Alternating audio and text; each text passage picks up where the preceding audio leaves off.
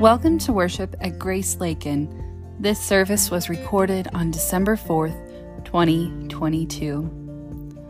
Pastor Rem Dias continues the Advent Sermon series with a gospel message from the book of Luke, chapter 1, verses 56 through 80, titled, The Benedictus.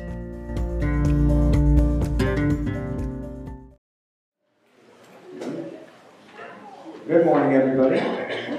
Welcome to Grace Lakin. We like to start off our service by reflecting on our mission statements. It is by grace we are rooted in the gospel, committed to growing together, and sent to love Lakin and the nations.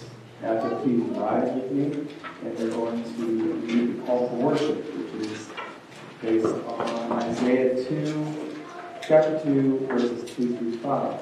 I'll read the unbolded portion that says, Leader, and you can all join me, and the unbolded portion that says, All. Surely God is my salvation. I will trust and not be afraid. The Lord is my strength and my song. He has become my salvation. With joy you will draw water from the wells of salvation.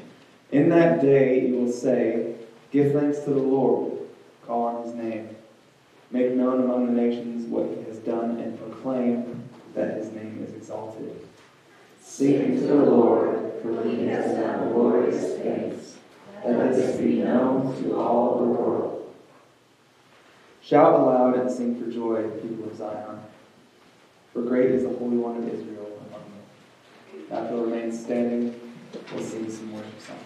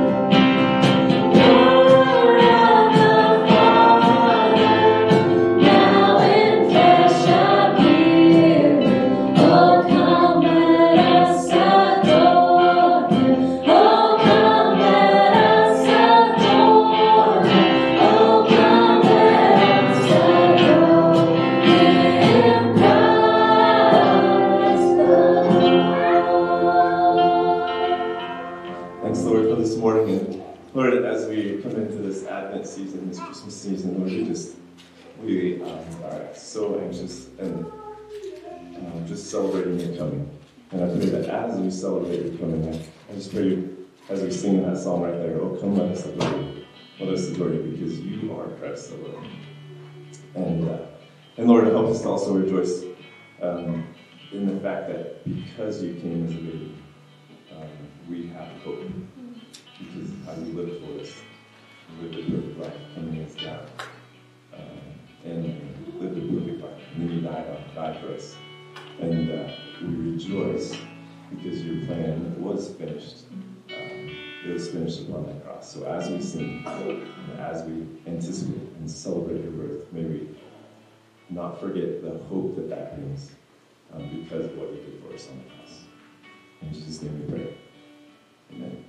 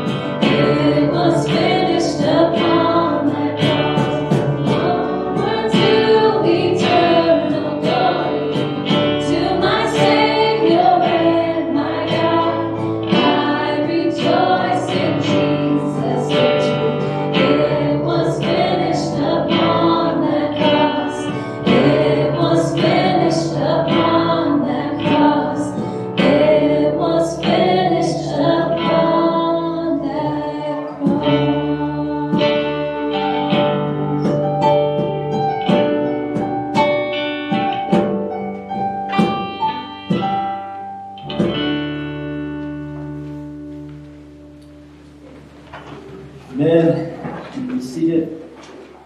Well, good morning. Good morning. If you have your worship guide, turn over to the time of renewal. You can see that we're in Micah 5:2 through 5a. This is a prophecy of the coming King, King Jesus, and it says this: "But you, Bethlehem, Ephrathah, though you are small among the clans of Judah, out of you will come for me one who will be ruler over Israel, whose origins are from of old, from ancient times. Therefore Israel will be abandoned until the time when she who is in labor gives birth, and the rest of his brothers return to join the Israelites. He will stand and shepherd his flock in the strength of the Lord, in the majesty of the name of the Lord his God. And they will live securely, for then his greatness will reach to the ends of the earth, and he will be their peace. And he will be their peace. Again, let's not get used to this time of renewal. Let's not get used to the Christmas season. The season that, again, you add up all the prophecies, and this was just one of them, of exactly the coming king would come. And he would come to deliver. He would come to bring and usher in peace and rest and strength. And so if you're feeling weary, can we do that this morning? Can we fall upon his grace again this morning? Let's do that in a moment of silent prayer and confession.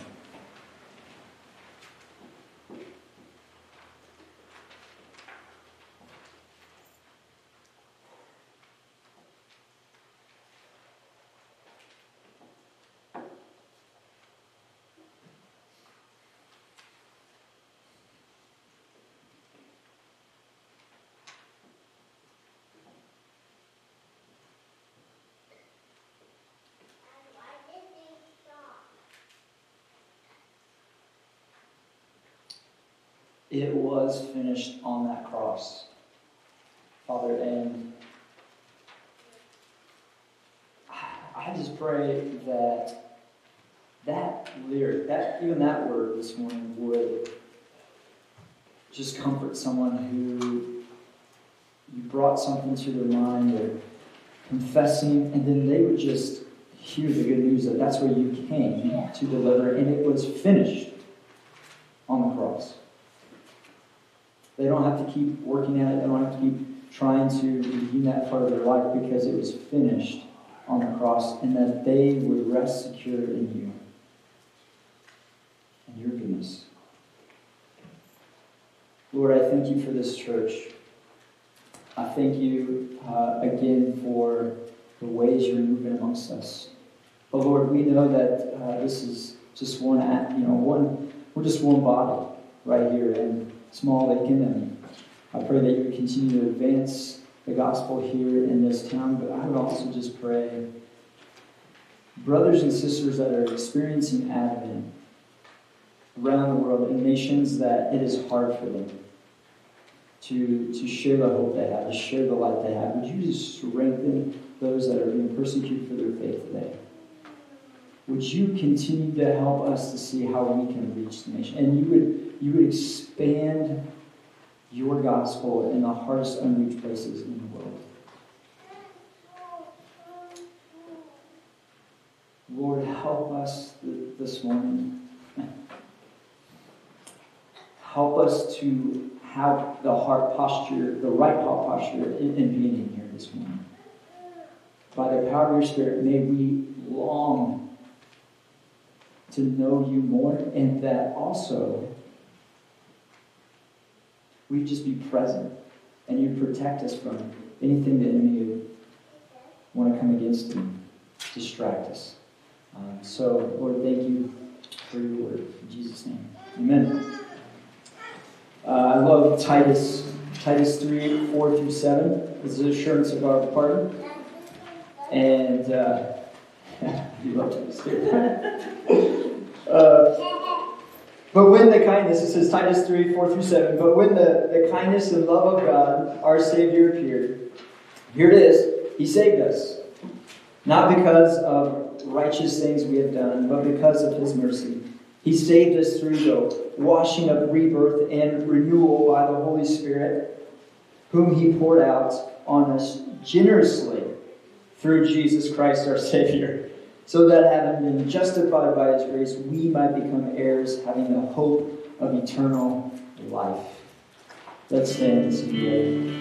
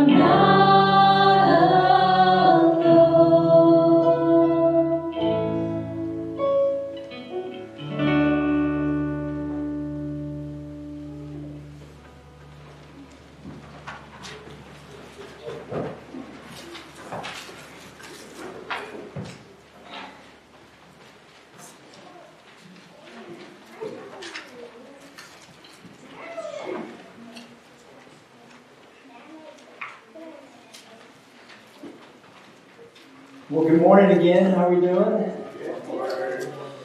We're getting better at that, man. Goodness. Wow, we're feeling good. That's great. If you have a Bible, you want to grab it, it'd be great. We'll be in Luke chapter 1. And last week we started our Advent series called Songs for the Savior. And really, people think that Luke is the first hymnologist. I mean, it's a big word. Just he's the first guy who wrote a Christmas hymn, because we have these four prophecies, and they have poetic language as if they would be sung. Did 4 different songs in Luke chapter 1. And last week we looked at the song of Mary. We looked at Mary's song. Good job. And yes, yeah, that's right, Dave. And this week we're looking at fun word, the Benedictus. The Benedictus. Go ahead and say that to yourself. Benedictus. There you go. Benedictus. That's Latin, by the way. That's Latin, and it's means blessed. And it's the first word that in the Latin Vulgate, which is a translation of the Bible, that this was put in Zechariah's mouth. And so it's a great hymn, and I'm excited to dive into it. So we're just going to look at his song, and in the sermon we'll look at some context around it. But it's on the screen if you want to follow along. So verse 67 is where we'll start, and we'll go to 79. All right, let's do it. Let's jump in. Verse 67. And his father Zechariah was filled with the Holy Spirit and prophesied, saying, here it is, Blessed be the Lord God of Israel, for he has visited and redeemed his people, and has raised up a horn of salvation for us in the house of the servant David, as he spoke by the mouth of his holy prophets from of old, that we should be saved from our enemies, from the hand of all who hate us, to show the mercy promised to our fathers, and to remember his holy covenant, the oath that he swore to our father Abraham, to grant us that we, being delivered from the hand of our enemies, might serve him without fear and holiness and righteousness before him all our days. And you, child, will be called the prophet of the Most High, for you will go before the Lord to prepare his ways, to give knowledge of salvation to his people in the forgiveness of sins, because of the tender mercy of our God, whereby the sunrise shall visit us from on high, to give light to those who sit in darkness and in the shadow of death, to guide our feet into the way of peace. You know, sometimes I think, man, some passages are just too good to preach. Like, let's just read it 50 more times this morning, and that's all we'll need. But I guess you gotta hear some commentary from me. So no, that's not what we do. Turn to your neighbor and say, you look good this morning. All right, turn to your other neighbor and say, I'm glad I'm sitting next to you. If you have another neighbor, all right, that's right. All right, let's pray. Lord Jesus, thank you for this church. Thank you for your body. And I thank you for your word. And I thank you that it's not up to me to change hearts, and it's not up to our worship band to change hearts. It's not up to our liturgy. We need your spirit. Whereas the text says, we need the tender mercy of you, God, to show up, to move amongst us. And so, Lord, take my natural ability to the notes and do whatever you want to do, Holy Spirit. But I pray, just help us to sit under this text. Help us to enjoy what's here. Help us to soak in and to cause our heart to wonder again. And if anyone came in here not saved, anyone came in here in darkness, in the shadow of death, as the text just said, that they, again, your tender mercy would come even now and awaken and pull them out of darkness and into a marvelous light by the blood of Christ, to the glory of God and through the power of the Holy Spirit. In Jesus' name, amen. Well, I love going on family trips. I really do, even though it's crazy at times. And recently, we had done, has anybody done any cave exploration or done like a cave tour here this morning? Anybody done a cave tour? Okay. We've done a couple of cave tours. All right, we did our first cave tour in the Merrimack Cave Caverns, which is in southern Illinois. And recently, this summer, we went to Cave of the Winds, right? It's a fun cave, and there's always one part of the cave tour adventures that it's not necessarily my favorite, and it's definitely sometimes not necessarily my kids' favorite. All right? And you might be thinking, oh yeah, I know where you're going. It's when they turn off all the lights. All right, and you're just stuck in this sheer darkness.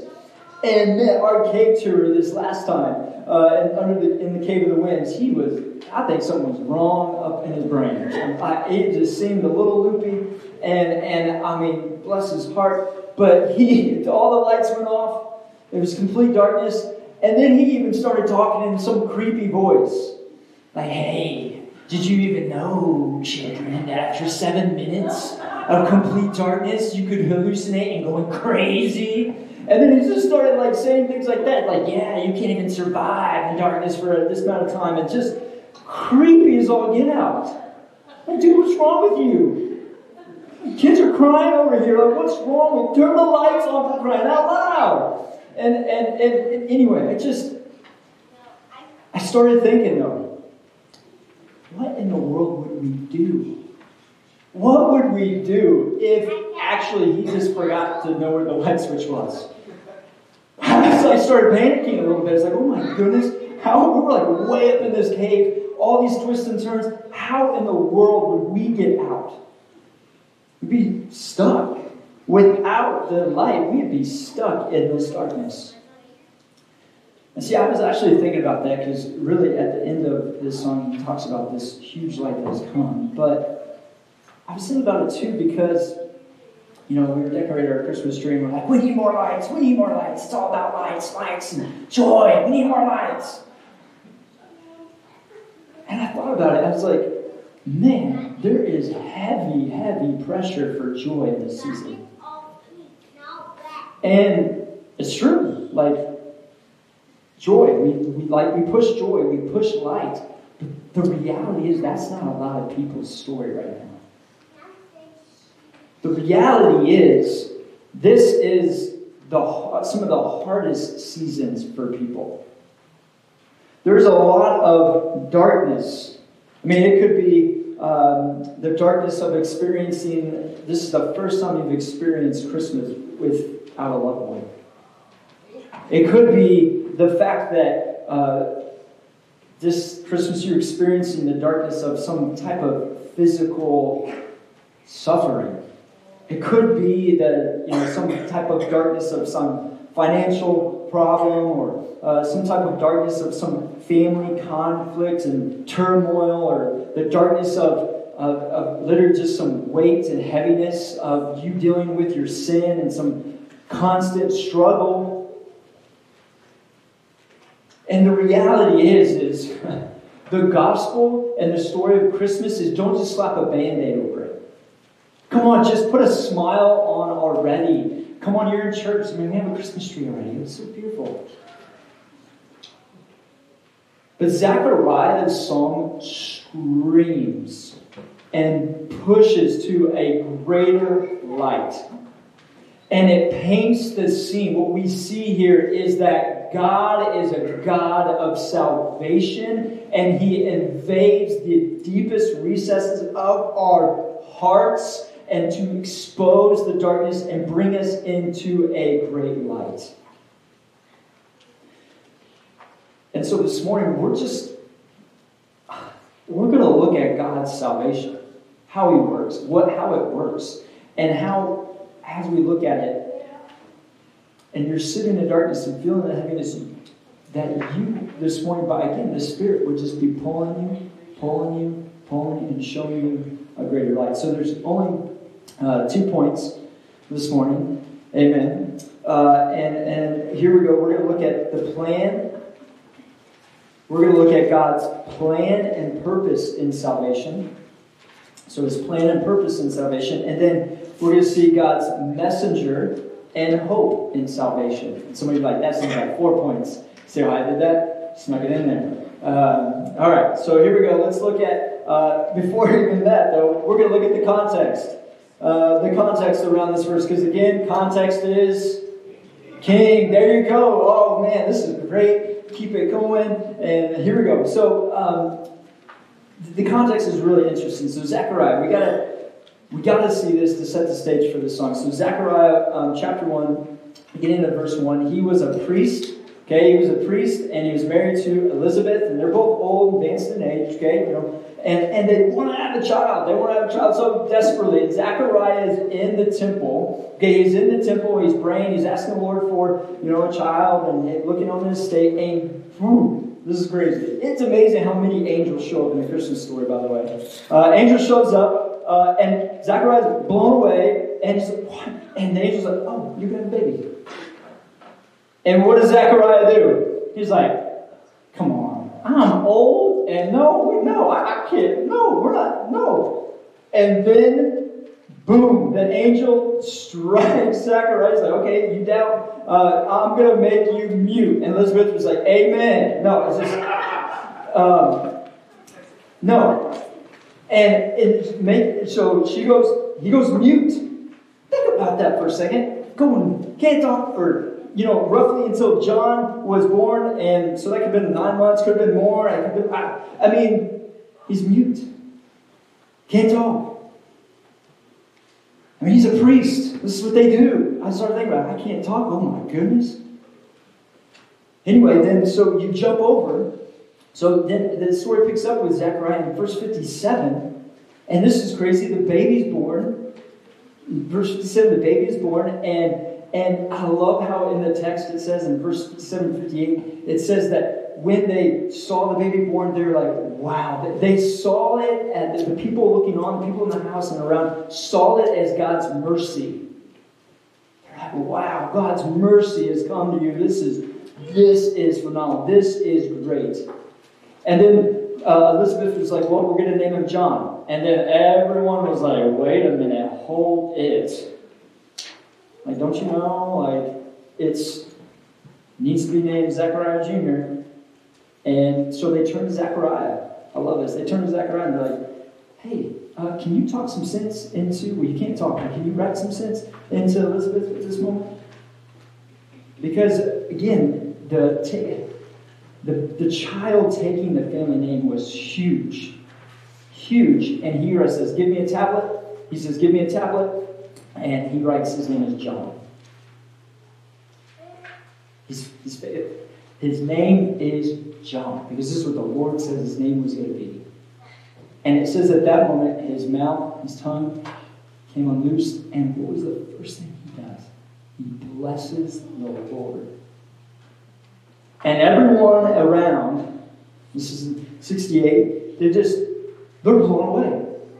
They're like, what in the world? Wow. They're blown away at this. Now, quick couple of side pocket points for you as we look at the context of this, because it is, and then he's just going to act from this, he's going to go busting into a song. And I started, these were just convicted me, laying on my heart, so hopefully they stir for you. Learning from Zechariah, learning from his context here before his song. Number one, we need silence. Write that down. I'm saying, we need silence. Are we not addicted to activity? Like, come on, people, let's be real for a moment. We are addicted to the next thing, that little red dot on your phone, like, oh my goodness, notification. Next thing, hurry, list, go, busy, yippee. Don't know where that came from. But that's what we do. We're constantly going, and the Lord has been just pushing this in my heart. It's like, Rim, maybe sometimes the reason you just feel distant from God is because you can't slow down, brother. You can't slow down. You can't slow down enough to get what even life's really about and how God is here and present. I love the Puritans. The Puritans slow me down. They're old, dead guys, and they love the Lord, though. And one of the Puritans, Thomas Watson, said this, and this is just always, I've been wanting to put this ingrained in my Bible, but I haven't yet. It says this: the reason we come away so cold from reading the Word is because we do not warm ourselves at the fires of meditation. I don't know about you, sometimes I open the Word and I get it, and I'm like, okay, I need to it's just a thing I'm doing, getting in the Word a little bit of time here, and it's all the time I have, and then we don't have time to slow down and be like, what did that just even say? How can I just sit in that and marvel in that and write that down and I have to preach that to my own heart? Because here's the reality. God slowed Zechariah down. Some people think, oh, that was just rude. How could God do that? God did that. You get that? God is the one that made him you. God is the one that slowed Zechariah down. And some commentators think, and a lot of people think, that the reason he got such an elaborate song, as we're going to get to, that has theological depth and rich to it, and Old Testament references and prophecies, is because he had time to slow down and wonder and think about the glories of God for a moment. So, question for you is, what would it take for you to unplug this Christmas season? What would it take for you to slow down? It might take honest conversations with those that you love and saying, hey, I need some time to just sit with the Lord in prayer. I need some time to sit with just this chapter of Luke and just meditate on, just slow down and worship God for all He is. Second thing we can learn, so we need silence. Second thing I think we can learn from his context is we need God's second chances. We need God's second chances. Notice Zacharias, his voice is brought back. And notice we'll see in the song that he starts singing of Israel's redemption. And it's crazy to me. You look at the Old Testament people, and it's like, oh, Israelites, they're going good. Fail. God comes again. Fail. God comes again. God fail. God comes again. And that is literally what's happening in Luke again. God's coming again. And so we need God's first, second, third, and hundreds of chances. But that doesn't mean, now I just said that doesn't mean that we abuse His grace, as I did as a high school kid. You know what I did as a high school kid? I'm just going to sin. It's okay. Sunday morning's coming. I'll just ask for forgiveness. Where's the sin? No, Romans 6:1. What shall we say then? Are we to continue in sin that grace may abound? By no means. The gospel transforms living. It transforms your life. It does not. The gospel does not say just keep laying down in your sin. It's okay. No, the gospel brings about transformation in your life. It changes you from the inside out. But do not let the enemy lie to you this morning. And some of you came in and you're here this morning. You just give yourself a pat on the back, right? That's great. You came in and you got your clothes on and you're looking good. And it's Christmas season and you're feeling a little candles. Everything's going. And deep down inside, you're like, oh, got this darkness, this heaviness. I've made that mistake again. I made the mistake again. Pastor doesn't even know what I brought in, but I did it again.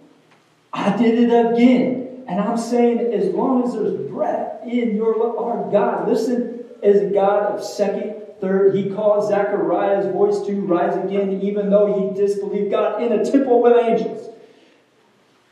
He can come again. Do not let the enemy pin you down to the ground this morning in guilt and shame and saying, no, God's done. He is not done with you. He's not done. He has come. I spit a lot now. Goodness. Sorry for the sacrament. You're great. I'm all right. Here we go. Now let's get to the song. Let's get to the song. So that's the context. You got to see that. That's where he's coming out of. That gives some background now into this song. So let's look at the first point. God's plan and purpose in salvation. Verses 67 through 65. And the song breaks down into two sections. If you take notes in your Bible, put a line at 75 because it changes directions. But the first section, he's going to talk about God's plan and purpose. So verse 67, Zechariah was filled with the Holy Spirit. And that's really important because out of that, this is not some, Zechariah's like, this is just my journal thoughts. No, this is like a Holy Spirit come. This is God's word to him. So, and what is the first thing out of verse 68? Blessed be the Lord God of Israel. And then the next word, this is great. For. So he just said, blessed be the God of Israel. For, meaning he's about to show us why he's blessing the Lord. Why he's singing. Why he's just can't contain it anymore. And he says, for he has visited and redeemed his people Israel. He has visited. And that word visited is, man, it has some weight all throughout redemptive history. I mean, you look at Genesis 21. Go back. Genesis 21, and when God had already said, hey, Abraham, I'm going to come to you, make a covenant with you. You're going to be a blessing, and you and Sarah are going to have all these children, and they're barren. Sarah, they're old age. But then, Genesis 21, it says God visited Sarah and her barrenness. He came in to rescue and to go about fulfilling this promise, which we know from that line came King Jesus. And then in Ruth, the book of Ruth, when there was a famine, a famine in the land, and it was dark moment, dark time. What did the text, it says that the Lord visited them. And from Ruth's and Boaz's line becomes, again, a greater King Jesus. And then when the people are stuck in Egypt and oppression and just the weightiness of that, the Lord shows up and visits and redeems the people. But the one that got me this week was in Luke 7. I'm going through Luke in my devotions, and there was a mother. There was a mother who had lost all of her children, and she just lost her only son. And they're carrying him out on, he's dead. They're carrying him out, and Jesus comes. He heals. He brings the kid back to life, and all of the people say, "Whoa! The Lord has visited His people." Folks, the ultimate visitation has come. This was Zechariah saying. Jesus has. You need to hear that this morning. I need to hear that. Jesus has visited.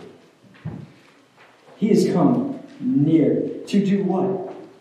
Visit, to redeem. That's what the next phrase is, to redeem His people. Redeemed, I love how one author put it, redeem means to rescue at a high price. To rescue at a high price. And we use that word redeem, do we not, in our culture? We say, oh, I think I can redeem myself. I can redeem myself. I made and I do that a lot in the sport realm. Like, you're like, oh man, I had a bad race. Next, I'll redeem myself. I had a bad shot. I'll redeem myself. I'll redeem myself. Well, I'm going to redeem myself. Listen, if you hear anything, you can't redeem yourself. It's too high a price. It's too high a price to totally redeem yourself. But that's what the text says, that Christ, it's like, okay, He has come to redeem, to buy back, to buy back His people. And then verse 69 is probably, if you had to ask me, my favorite out of all of this. It says, and He raised up so He's rescued, and He's visited and redeemed His people then, and He has raised up a horn of salvation for us in the house of His servant David. I'll bet you've never, maybe you have, maybe that's like your favorite name for Jesus. He's a horn of salvation. That's not the one we use a lot. He's a horn of salvation. But that is a name for our King. And you're like, what in the world does that mean? What does a horn of salvation mean? I'm glad you asked. Thanks for asking, guys. See how this works? Thanks. A horn of salvation was a symbol of an animal's power and strength. In the Old Testament, in Jewish Old Testament, it was used as the strength. The horn of salvation was the strength of an ox. The horn of an ox, meaning a powerful, and then what would the ox do? It would gore. It would gore the enemies with his horn. And we see this all the time in this context. They would use the reference of the horn of salvation, of understanding power, strength, and delivering from their enemies. And one undertone that Zechariah could have here, and you see this in verse 71, that He would deliver us from our enemies, would be yes. They would think, yet Jesus the Messiah would be the horn of salvation, be this powerful strength to deliver them from the political oppression of Rome. And yes, we know that when Christ fully returns, that will happen. All physical oppression and political oppression will be demolished. But what Zechariah has more in tone here is the enemy of sin, death, hell, and Satan. He is saying Jesus is this great horn, this great ox, if you could think of it like that, with this horn that delivers this death blow to the enemy. And the scriptures talk about how the enemy is a roaring lion. Satan's like a lion. And I loved how Piper put this. John Piper, he in his sermon. And I couldn't think of a better Christmas gift that I'm going to be asking for, that I'm going to find an artist and do this. Because he says this. John Piper saying, if I was an artist, and I would paint for my house a special Christmas painting this year and hang it on the wall near the manger scene. And he ain't getting this from Pinterest. No. He said it would be one of those big oil canvases. And the scene would be of a distant hill at dawn. The sun is about to rise behind the hills and the rays shoot up out of the picture. And all alone, the silhouette on the hill in the center of the picture, very, very dark, is a magnificent wild ox. Everyone's like, yes, Christmas. Standing with its back 7 feet tall and the crown of his head 9 feet tall. On both sides of his head there is a huge horn curving out about 6 feet long and 12 inches thick at the base. And he stands there sovereign and serene, facing the southern sky with his massive neck slightly cocked, and impaled on the end of the right horn hangs a huge lion dead. I want that painting. Yeah, that's on my Christmas card. Don't take that. That just came to me. Do not take that for a Christmas card. I want that. Because that is listen, fear not this morning. The enemy hangs on a horn of this giant ox named Jesus. He's coming to slay him. He's the horn of salvation. So the plan of salvation continues. He doesn't just visit, doesn't just redeem. He's not just this horn. But notice the text says he of his servant David. And then verse 72, to show mercy promised to our fathers and to remember his holy covenant that he swore to our father Abraham. See, you got to get what's going on here. It might be hard to understand at first, but because Mary was doing the same thing. Mary was pointing back to the Old Testament as well. And Zechariah is doing the same thing. He said, okay, he's going to be from this house of the servant David. What does that mean? The covenant, God made these amazing covenant promises with Israel. And he started with Abraham, that from you, you're going to be this, I'm going to bless you, and from you, you're going to bless the world. From your descendants. And that's where we know from, again, Abraham's line came Jesus. And the covenant just is only more fulfilled. And the Davidic covenant with King David, that he was going to be, from your line, he's going to come a greater king.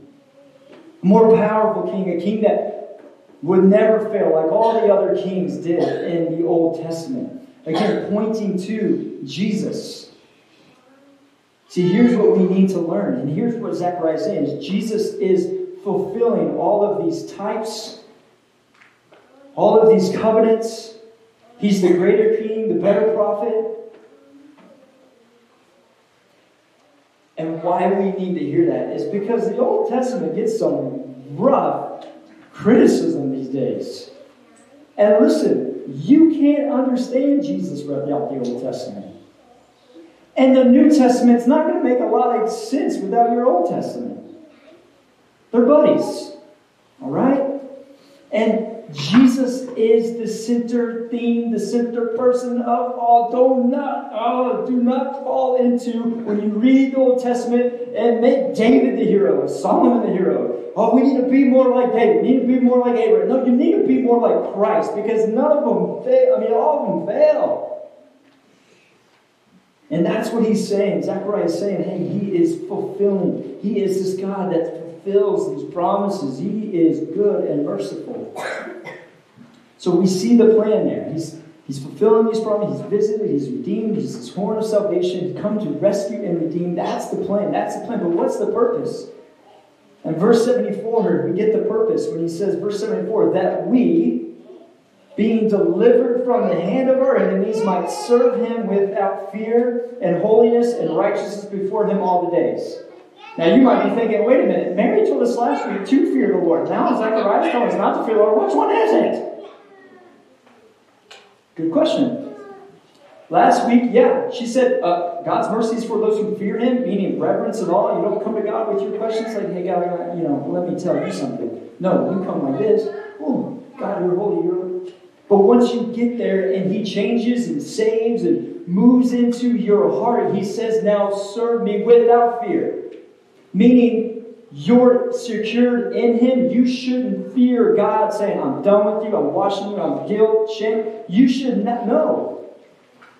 We are to fear him. If you hear condemnation, you just can't. That's not the voice of the Lord. Conviction is the voice of the Lord. And conviction means, I need to change. And it doesn't bury you in shame and guilt. That's from the enemy. But to serve him without fear, this is really important to get. You've got to get this. A lot of people don't. Because notice, God isn't, in this verse, God is not just, he doesn't just save us from sin. You're not going, whoa. He does that. He saves us from sin. But notice, he doesn't just save us from something, but to something. We are to serve him in righteousness and holiness all the days of our life. Listen, Exodus, we love the Exodus story. When God delivered, he's going to deliver them out of oppression. Amen. Hallelujah. Praise God. That was great. But do you know why God did that? He did that because he saw that he delivered them out to deliver them to worship. He said, you see that in Exodus 3, you see in Exodus 7, 12, all the time. He's like, I'm delivering them out to worship.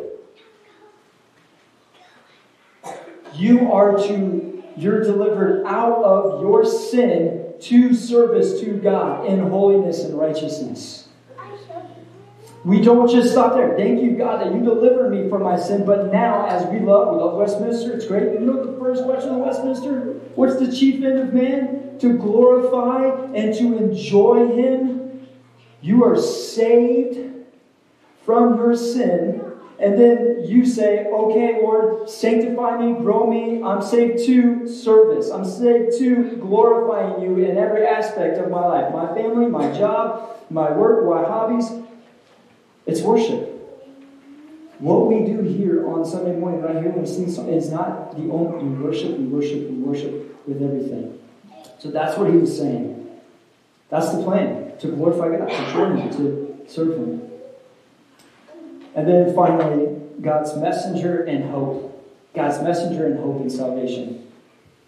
So this song makes a big shift in verse 76. Because Zechariah now shifts, and there's 13 verses in this song. And he gives 2 to talking about his son John. He only gives 2. And in verse 76, he said that John would be the prophet of the Most High. That he would prepare the way of the Lord. And that, what else? Oh, look at the text. It says, and John would give knowledge of salvation for the forgiveness of sins. I love it.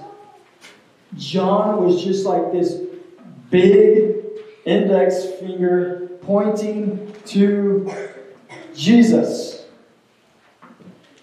And notice Zechariah was not giving his son, lowercase s, John, all the attention, but giving the Son, capital S, Jesus, all of the attention in this song.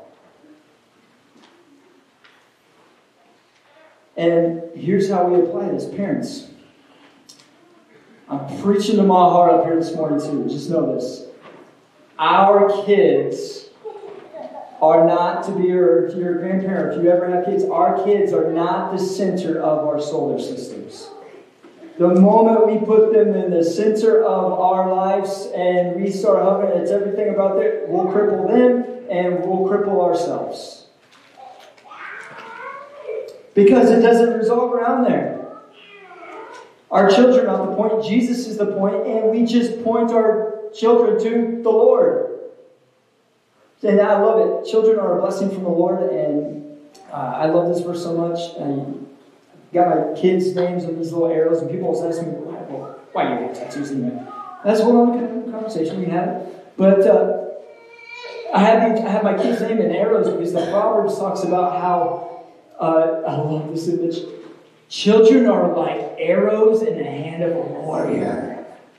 Fill your quiver with them. Yes. Do you not love that? Because, and above that, what warrior like, oh no, I can't take my arrows out of my quiver. I just keep them in my quiver. I need to keep them back there. No. Parents, you have kids, take those arrows out. You start sharpening them, not with the world of intellect and how much can we just educate them the best we can so they can have all the money they can and they can be the best little basketball or football or baseball players and let's just sharpen. I mean, those things aren't bad, those are great, but are we sharpening them and saying, let's sharpen them in the Word of God. Let's just point them to Jesus all the time. And then because guess what? We're going to send you out into the world. We're launching you out to be these arrows of light. And so let's not cripple them with let's not cripple them with putting them on center stage, but we're just doing everything by God's grace on our knees saying, let's sharpen them, let's point them, let's keep pointing them and keep pointing them. And I need to say that because our culture is saying there's other things that you should be doing with your kids outside of taking them deep in the Word, taking them deep into the glories and the riches of Christ. Zechariah got it. Think about it. If this was a modern song, well, parent, they'd probably be like, oh, John, you're the best. John, you look cute. His little face. No. It's Jesus, Jesus, Jesus. John, what's your point? John, you're just for Jesus. You're just for Jesus. You're this messenger. Are you tracking? Let's land the plane. Because we just saw the messenger, but what's the hope in salvation? And that's where Zechariah ends, which is this huge, and he says, verse 78, because of the tender mercy of our God. That word tender, by the way, in the Greek, you want to know what it is? Kind of gross. From the bowels. Like from the bowels. He's saying from the depths of God's bowels, from the depths of his heart, his gut, his tender mercy, because of the tender mercy of God, whereby the sunrise shall visit us. That's another name for Jesus that I'm not sure many people might be putting on Pinterest boards. He's a sunrise. And everybody in Western Kansas said, amen. He's a sunrise. The sunrise shall visit us from on high to give light to those who sit in darkness and in the shadow of death, to guide our feet into the way of peace. You and I cannot get us ourselves out of darkness. Like how Keller says it. Keller says, things are dark, but we believe we can end the darkness with intellect and innovation. He says, years ago, I read a New York Times article that said the meaning of Christmas is that love will triumph and we will be able to put together a world of unity and peace. In other words, we have the light within us. And so we are the ones who can dispel the darkness. In the world, we can overcome poverty, justice, violence, and evil. If we work together, we can create a world of unity and peace. In that narrative, the human race is the light. And he is saying, we're going to anticipate that day when darkness is finally demolished. But You need, and I need, the tender mercy of God. Jesus is the only light to lead you out of the darkness. Let's just be honest. That moment, when you're having a great, glorious sleep, oh my goodness, and your wife, or your husband, or your kids come in and turn on the light, it's like, what is wrong with you? That hurt. I mean, even talking about, it's like, that's nagging. That's wrong. Don't do that. Come in and say, oh, Jesus loves you. No, we don't necessarily like light. Those, I talked about caves in the beginning. Those who actually do this, I've read a lot about caves. It's actually kind of fascinating that you can live in darkness for a long time. It's kind of creepy, and you do hallucinate. Where you come out of darkness for a long time, they say you have to do it very carefully, because you just get exposed to light instantly. It'll hurt you.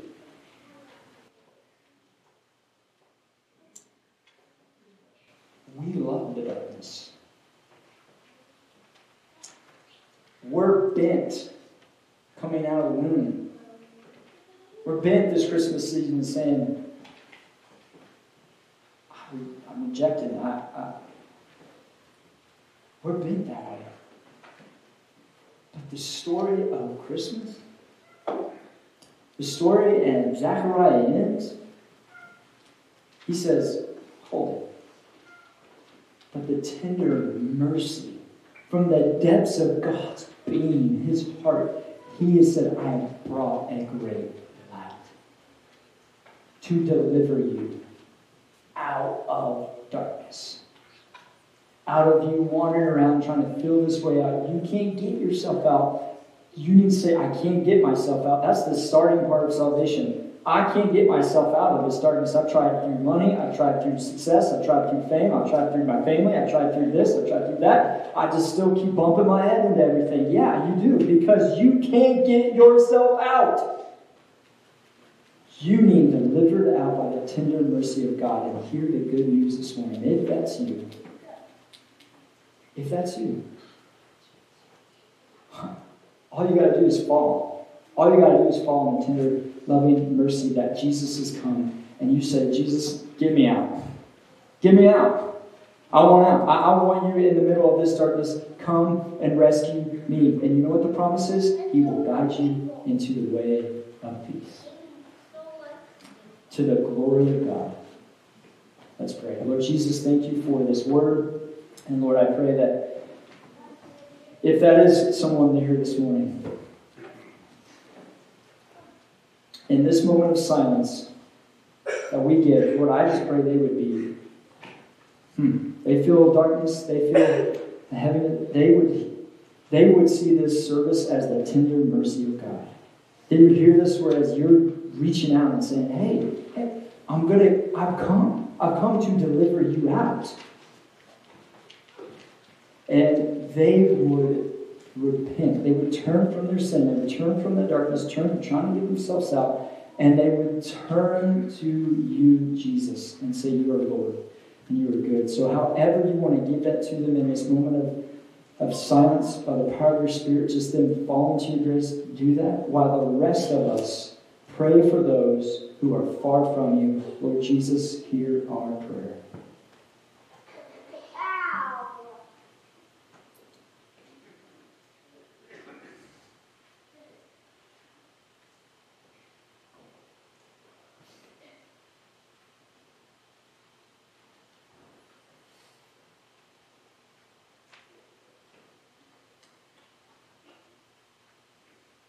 And Jesus, if anyone is leaning into your goodness, you're reaching them right now by your word, through your Spirit, and they are putting faith in you. Jesus, give them the courage and strength to share that with someone before they leave this morning, so that they can be celebrating and encouraging them. But Lord Jesus, please guide us. Continue into the way of peace this Christmas season through you, Jesus, our great God. In Jesus' name, amen. When we come to the table, and I talked about that Christmas painting, and would be amazing. He's the horn of salvation. And he is. This is how Christ, by him taking his body and dying on the cross for you and I and shedding his blood, he dealt a blow to the enemy. And you have to understand that in the table, in the sacrament, in Jesus coming to born, he was coming to die. And he was coming to die. And so this is his table, and we get the words of the institution in 1 Corinthians 11, where it says, "For I received from the Lord what I also delivered to you, that the Lord Jesus, the night when he was betrayed, he took bread, and when he had given thanks, he broke it and said, 'This is my body, which is for you. Do this in remembrance of me.' In the same way, he also took the cup after supper, saying, 'This is the cup in the new covenant in my blood. Do this as often as you drink it in remembrance of me. For as often as you eat the bread and drink the cup, you proclaim the Lord's death until he comes.'" So do you know how we come to the table? Kind of as we sung, weak and unstable. We come to the table, Lord, saying, "Hey, I need this. I'm unfaithful, you're faithful, and I need you." And so this is for those who they put their faith in Jesus. They know they are in Jesus, and he's got them in his hand. If you're still figuring out, you don't know really the Jesus thing, you're still having questions, the table is not a time for you. We don't say that in a mean way. We're just saying, hey, take this time to get right with the Lord. To say, "Jesus, I need you. I need you." Give your heart to him. And again, leave here telling someone that. But again, we use intinction here. And that means you'll come up and you'll tear a piece of the bread and dip it into the juice. We also have gluten-free options. And a third warning today. We got a new beautiful Christmas tree up here, and we had to move our screen. All right? So you have two ways to exit. You can go the adventurous way, but please watch your head. Okay? I'm short enough. I just do right under it. No big deal. All right? And you got to go around it. All right? But watch your head and watch the cords if you exit that way. Or if you just want to turn around and come back out that way, that's great. But just watch the screen. All right? Let's pray one more time and invite you forward. Lord, thank you for this sacrament. Thank you for this time. Help us to come. Help prepare our hearts to enjoy this feast. The feast that you have given us. The feast that this is how we get full fully in you. In Jesus' name, amen.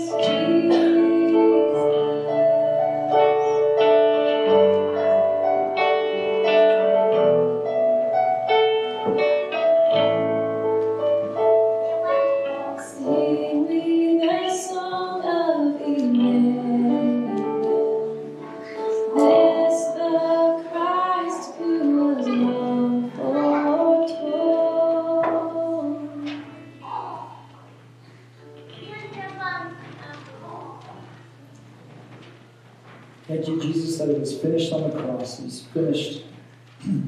Help us not to, as we took your sacrament, Lord, I pray your Holy Spirit would just draw us closer to union with you. Thank you for it. In Jesus' name. Amen. Where our tithes and offering passage comes from Revelation 4:11. It says, "You are worthy, O Lord and God, to receive glory and honor and power, for you created all things, and by your will they were created and have their being." If it is in your heart to the Word of God to give, way of, again, acting out worship, there is a black box. As you exit, you can drop your donations in there, or, again, you can give online, and there's ways to give online on that black box. So, I encourage you to do so. But let's stand and sing our closing song together. Joy. Joy to the world.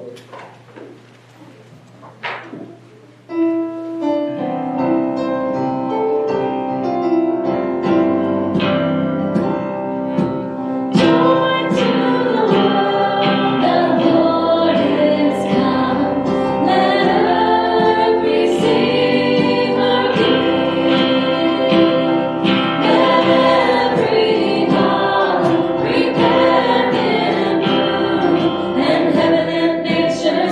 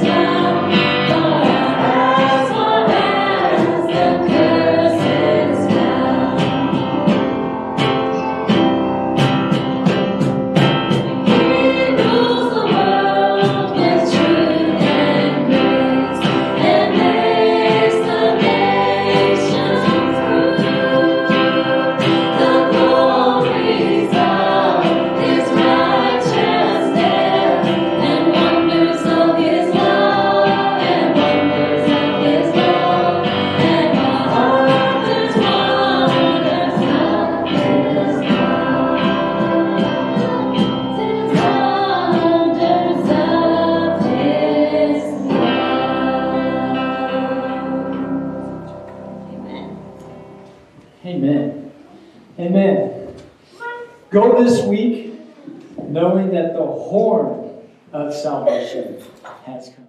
He's impaled the enemy. All right? Be blessed.